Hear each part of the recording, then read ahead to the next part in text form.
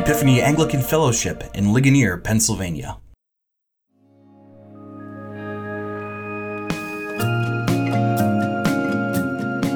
Welcome to Learning with the Lion, a community read-through of the Gospel of Mark. Over the summer of 2023, members of the Ligonier community are coming together to walk through a 13-week exploration of Jesus' life, practicing reading the Bible together and asking what it means for everyday life.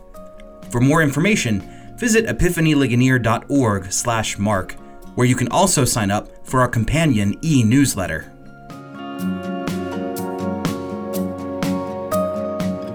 As we're going through the Gospel of Mark this summer, this is the first time we encounter the Pharisees, Jesus' famous theological and political sparring opponents. And, well, I just don't think you can have a conversation about the Pharisees without talking about the Reverend Shawn Moore.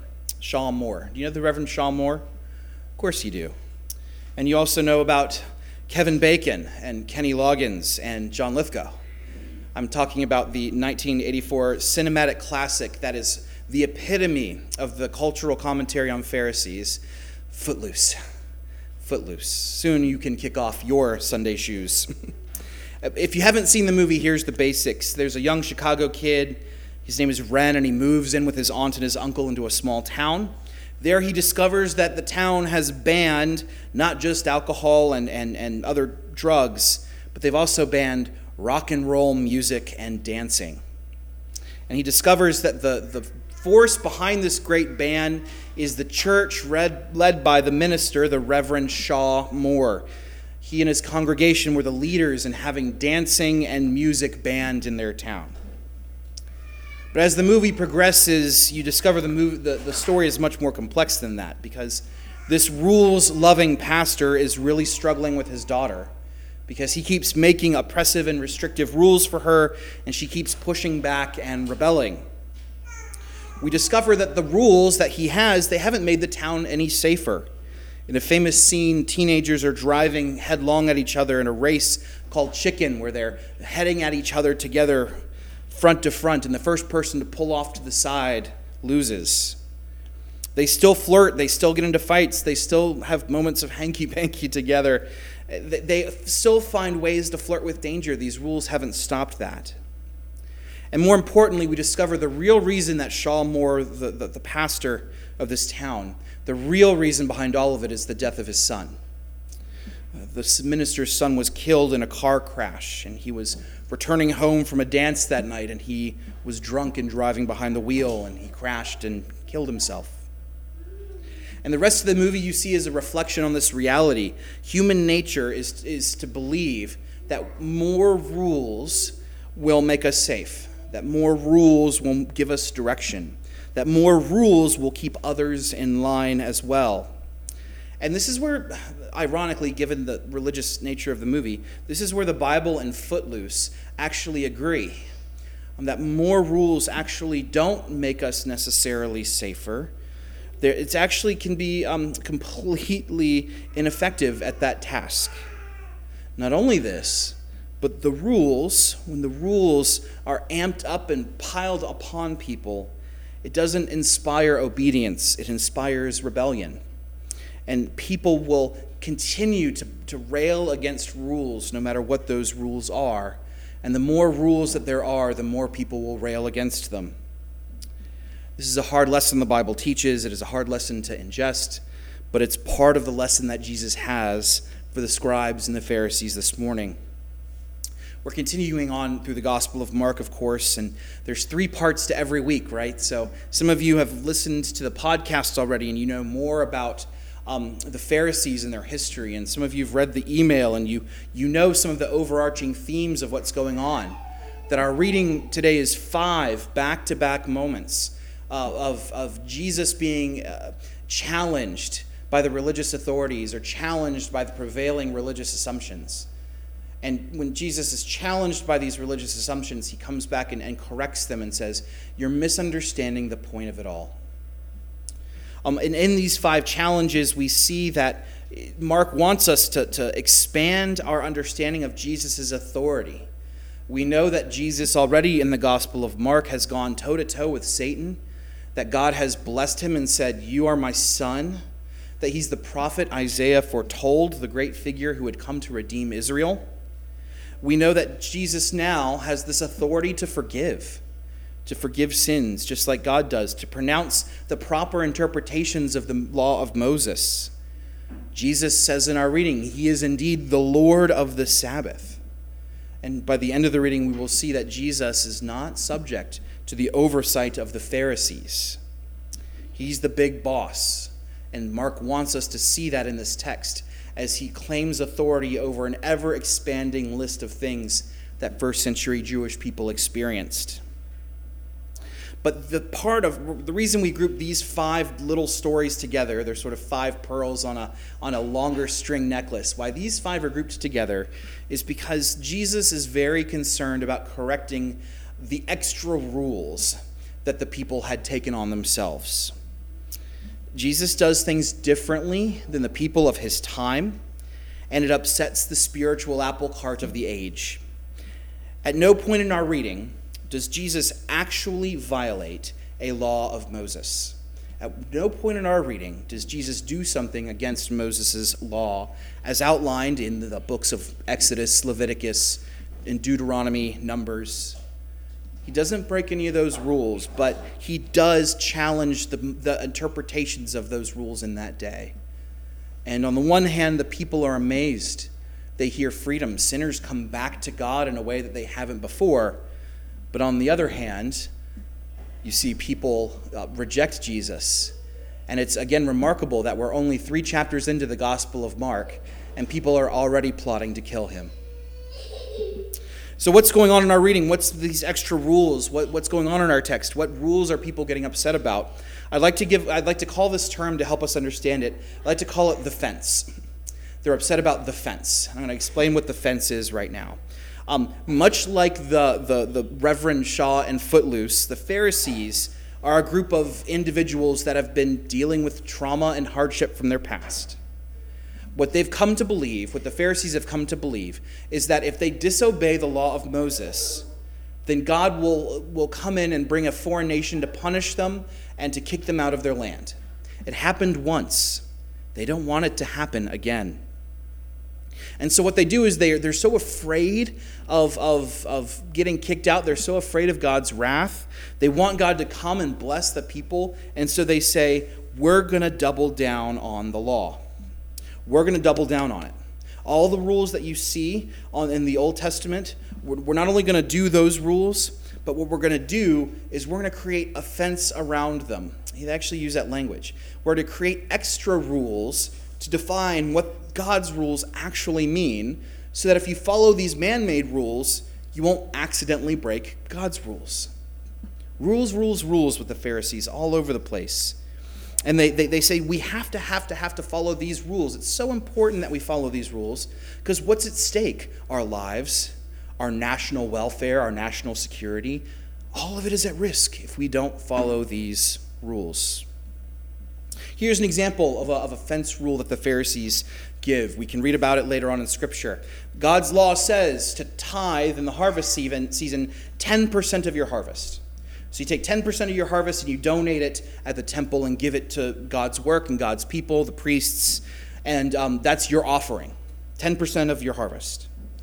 Well, the Pharisees say, well, what about our backyard herb garden? Right? Because that's technically something we grow and we kind of farm, and we're growing things to eat, right? You know, basil and coriander and rosemary, spices. The Pharisees say, you know what? Just to be safe, whenever we pluck, right, the basil off of our basil plant, or the rosemary sprigs, we're going to tithe 10% of that too. And so they show up at the temple to tithe, and they have this little thing full of, it's not really even enough spices, I would imagine, to get a good steak out of it. But they're going to tithe it anyway to show that they're following the rules. That's an example of a fence that the Pharisees put together. Here's a second fence that they put together. God's law says to rest on the Sabbath. Well, God's law says don't hunt on the Sabbath. We have a text from the time where one rabbi told his followers, he said that the Pharisees said, don't even swat a fly on the Sabbath, because you're killing an animal. That could be considered hunting, and we don't hunt on the Sabbath. I almost, right down there was a fly, and I said to myself, I'm not going to swat at it because I'm such a holy guy. No, I'm kidding. But the point is, right, that was how they interpreted the rules. They said, we're so afraid of breaking this rule of not hunting, we're not even going to kill a fly. One more to give you, I think this one sort of sums it all up. There are lots of rules in Israel, in the law of Moses, about washing your hands. Well, the Pharisees said, don't just wash your hands, wash up to your elbows. Like all of it, elbows down. So you get what the Pharisees were trying to do. They said, listen, we want to follow God's rules, so we're going to go as hard as we can, and we're going to do this because everything about what we love about our people, our culture, our heritage, our livelihood, our nation, it's at stake. If we don't follow these rules, bad things are going to happen. The Bible has a few names for this, by the way. If you ever hear Jesus or the disciples talk about the oral tradition, these were rules that were passed down orally from person to person. They weren't written down on stone tablets like the law of Moses, right? They called those the written law. This was the oral law or oral traditions. Maybe you've heard the term the Mishnah, spoken by some Jewish coworkers or friends or something like that. The Mishnah, even today, is when the rabbis in the first century, they took everything that was oral and they wrote it down. They called it the Mishnah. And even today you have these various rules, these interpretations and expansions upon the law of Moses that are meant to help the Jewish people follow God even more. But living under the fence can be exhausting because, it sounds a lot like Footloose, right? What do we want? We want the kids to be safe. We want the kids to be safe. We want them to refrain from hanky-panky. We want them to say no to drugs. We want them to come to church every week. But instead of teaching the kids the responsibility they have in modeling the dangers of the world, modeling forgiveness for them when they mess up and when they fail, we're just going to ban rock music and dancing. That should take care of it, right? It's that same sort of mindset with the Pharisees. More rules kept people safe. It kept God from being angry. The Bible talks about fence laws, but that doesn't mean fence laws are exclusively in the Bible. We have these fence laws in our own time too. Christians are really good at this, by the way, right? What do? The Bible is very clear. What does the Bible say? It says, don't drink so much booze that you lose control of yourself, that you succumb to the influence of alcohol. And so some Christians are like, I just won't drink at all. That way I don't have to worry about it. Right? That's a fence law. Other Christians will say something like, the Bible says that the love of money is the root of all evil. So I'm not gonna gamble. I'm not gonna play cards. There's no prohibition specifically in Scripture about not gambling.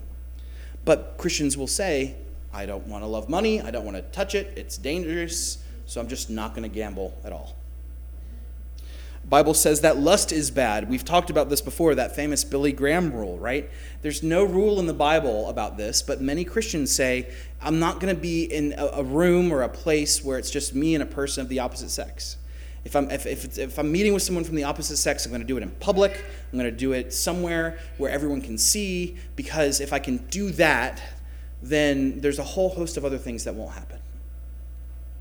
It's not a rule of Scripture, but it's a rule that many Christians follow. But this is a secular phenomenon too, isn't it? Right? Research says that the Mediterranean diet is the healthiest diet. So, we're going to ditch ice cream and we're going to ditch, spaghetti. And we're going to ditch carbs because I want to be healthy. And if I just follow these rules about the Mediterranean diet, then I will be healthy all over. Or maybe you're familiar with this one. At my firm, it's looked down by the partners while employees take time off to go on vacation. And if you want to, get raised in the ranks in your firm or wherever your workplace is, you're like, well, if that's the case, I just won't go on vacation. I'll go home on the weekends, but I'll still work, and I'll take time off maybe for Christmas, but I just won't go on vacation. Some people they'll say, you know what? People online, they get their credit card information stolen. But you know what? It won't affect me if I don't shop online. So we have these fence laws in our lives, things that are rules that we put up to safeguard ourselves that aren't really, they're rules, but they're not really rules. They're not God's rules anyway. And these fence laws are what the Pharisees traffic in. And I'll share this with you. I've got skin in this game too, right? This isn't the pastor's involved in this too. I was talking with someone in the church here recently about financial matters, and I shared with them. I said, "Yeah, I don't have a credit card. I only use a debit card." And their jaw hit the floor, and their eyes went like, "Huh?" And they're like, "You don't have a credit card, Brian?" I said, "Yeah, I don't." He goes, "Well, what do you do for emergencies? What about cash back or airline miles? All these financial opportunities that you're missing." And I said, "Yeah, I know. But you ever hear about those people who run up credit card debt so bad they get into a lot of trouble?" I said, that would be me. I know that about myself. So I have a fence law. I don't get a credit card. That way I don't get swamped in credit card debt. And, the point is not about my lack of credit cards here. The point is to observe the fact that this is a very common thing. This is a way that people operate. And sometimes maybe there's wisdom behind it, right? Recovering alcoholics, it's like, I just can't go near alcohol right now. Maybe one day I can, but, I'm trying to stay sober. I'm not going near a bar. Gambling addicts, I'm not setting foot in that casino. A person with the heart surgery, and you got to eat healthy now, so it's like, okay, well, no more fast food restaurants for me. Even if they have fish, I'm not going to eat fast food restaurants at all. So sometimes we make these rules out of wisdom, but sometimes we make them out of fear. Sometimes we make these rules because, we're trying to do something for ourselves and we know ourselves, but sometimes we're so scared we make a rule and we expect everybody else to follow the rule. And that's what Jesus is talking about in our reading. In fact, Jesus in his ministry will have 3 specific critiques of the Pharisees and these fence laws. He'll have 3 critiques. I'll share those with you and then we'll close today. First, Jesus will tell us that the fence, if there's a fence law around God's law, it supposes that God's law is something we can follow and actually do. The scriptures tell us that God's law it's there to help us in many ways, but the thing that it's not there to do is to give you a checklist of things that you can do to be righteous with God. God's law fundamentally, the scripture tells us, is to help us see how much we don't measure up to God's holiness. The law of God is there. I tell people sometimes the law of God is like the command, "Thou shalt bench press 1,000 pounds." Right? Now, why am I telling you thou shalt press 1,000 pounds? I don't think you can actually bench press 1,000 pounds. Some of you are very strong. I still don't think you can do it. But that law, it does a couple of things. It shows you that you can't do it. You might end up killing yourself if you actually try to do it. But if someone does come along and bench press 1,000 pounds, you'll be very impressed. By the way, the bench press record is 1,300 pounds. I'm very impressed. Right? So God's law is there to say, here's the standard of holiness to measure up to, God himself. And you and I can't do it. And if we put all these fences around the law, we're presupposing that we can actually follow God's law and do all of these things. And the whole point of God's law, putting a fence around God's law is like, thou shalt lift 1,000 pounds. And then someone says, well, I did lift 100 pounds 10 times. It's not the same thing. So there's a sense, right, where when we think we can follow God's law and we can do what the Pharisees want and just obey, we're missing the point.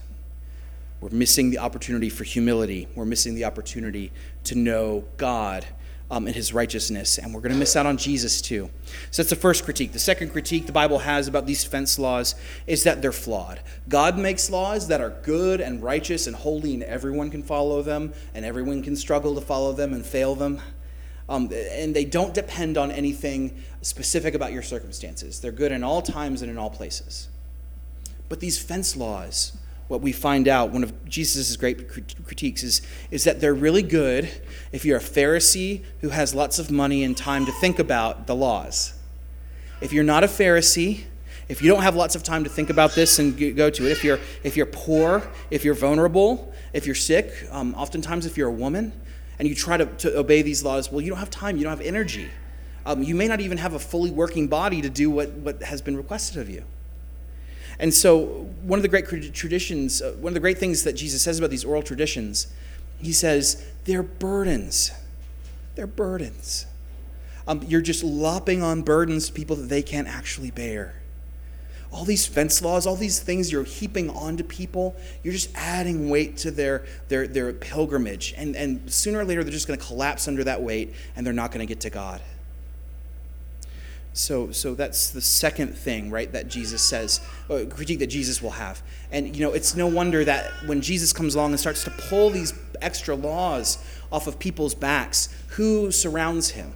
It's this beautiful moment in our reading where the sinners and the tax collectors and the disciples, they come together.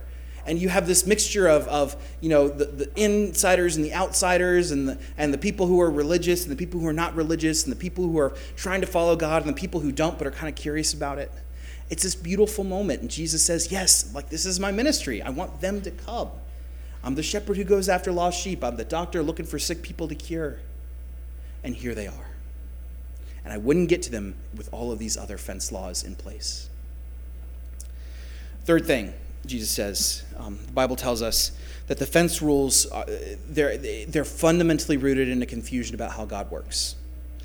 And this is the biggest frustration Jesus has with the Pharisees, because the law of God, it's meant to facilitate a peaceful community, to give people the opportunity to love their neighbors. That's really all it's about, at the core of it. Right, we see that God does it perfectly, but even in our own imperfection, if we follow the law, kind of like stoplights are great. We've all run a stoplight, run a yellow light, run a red light every now and then. But they're really great because they make our roads safer significantly, and that's the way it is with God's law as well. God's law is meant to facilitate this peaceful community, and so later on in Mark, Jesus is going to say that this is really the second most important commandment, is to love your neighbor. It's to love your neighbor. Love God and love your neighbor. But the Pharisees understood this law, and they said, this is so terrifying. They saw it as a law of damnation and rejection. They were so concerned about their own status before God and making these rules and following these rules. They had tunnel vision, and they were so worried about themselves they had no time to think or love or care about their neighbors. God's law is set up so that we have space to do exactly what the Pharisees are not doing. Right? This is the heart of the Good Samaritan parable, if you're familiar with it, right? The law of God exists, and you have people who are devout followers of the law of God who walk by an injured man. But for whatever reason, the person who doesn't have that same fixation with the oral traditions and the rules, he's the one who goes to help out the man who's been beaten and left half dead on the side of the road. So that's why Jesus responds in our reading 5 times to these various rules. He responds to the Pharisees in their anger and their grief. Well, Jesus has the anger and grief to their hardness of heart.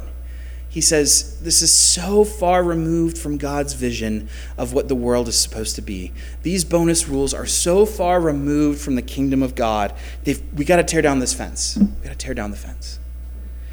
They've missed the point of God's law. They've missed the point of Jesus' ministry. Their piety is wasted, and they're working against God's good pleasure by creating rules that burden God's people. Right? It's their fear and their judgment of God that backfires on them, because the way they're currently behaving will bring about the judgment of God on them. Their obsession with the rules and following the rules turns them into people who misunderstand the rules and do the wrong thing, and therefore break the rules, and God's judgment comes. And that's the danger of these fence laws. I wonder if you remember how Footloose actually ends. I don't know that you do. For whatever reason, church crowds don't like Footloose. I think dancing's great. Either way. But here's how it ends. The moment the breakthrough happens for the Reverend Shaw, it comes from Kevin Bacon reading the Bible. The town is having a meeting. They're trying to get the people together and end the dancing ban and the rock and roll music band. And Kevin Bacon, he comes up and he makes this impassioned plea before the town. He talks about what dancing is. But then to the Reverend Shaw, he reads from the Psalms about how we sing to the song, Lord, a new song, and we praise him with our dance. And then he quotes from Samuel about King David. He's returning the Ark of the Covenant to Jerusalem after it being so far away for a number of years, and how King David danced in praise and worship of God. And how in Ecclesiastes it says there's a time to cry and a time to laugh, a time to grieve and a time to dance. And as he's sharing from the Bible and he's talking to this minister who's so wounded and he's so hardened, his heart begins to break a little bit, because this kid is going the extra mile to preach and tell him not the rules, but God's word in and of itself. not the fence laws, but the actual word of God, come to this minister. And that's the breakthrough moment. That's the moment where you see something changes. He still votes against the music. He still votes against it.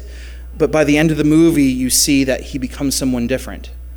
And at the end of the movie, as the kids organize their own prom in a grain barn outside the town limits where they can't be controlled by the adults, we find the Reverend Shaw and his wife dancing for the first time in years, quietly observing the kids dancing in their own prom and getting in a little dance themselves. Why can they do that? Why can they do that? Well, because they actually went to the Word of God and not the rules around the Word of God. They went and saw a God who actually is okay with dancing, and that dancing was a perfectly good thing. And they realized, well, maybe we've missed the point. Maybe we've missed the point. And so that's what our reading is about today, right? Jesus is coming to the Pharisees to preach good news, and they just don't listen. They don't hear it.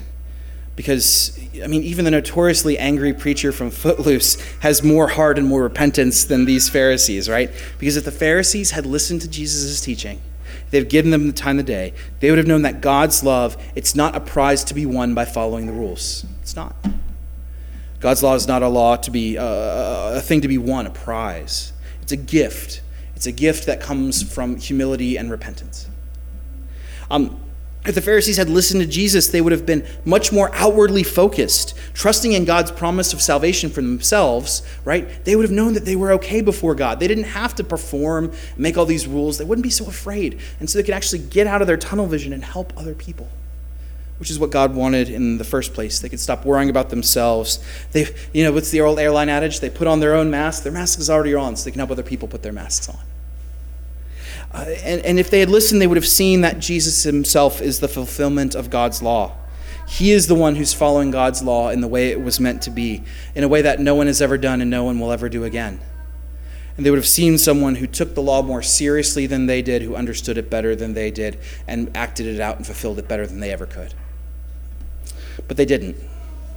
And as Jesus takes the moral authority of the Pharisees, he takes authority over them, as he demotes their oral tradition from the status of being equal to God's law to being a wisdom thing you do sometimes. As Jesus does this, the Pharisees, they take it personally.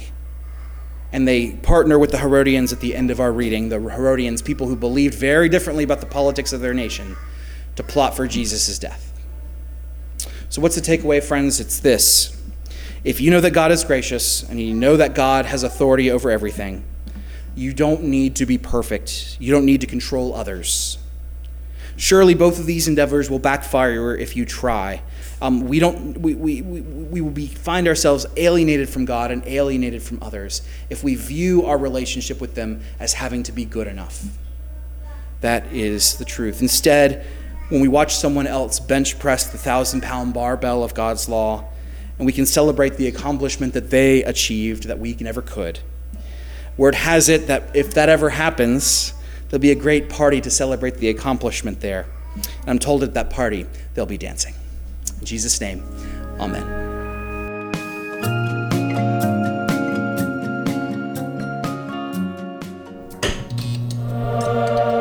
Epiphany Anglican Fellowship in Ligonier, Pennsylvania.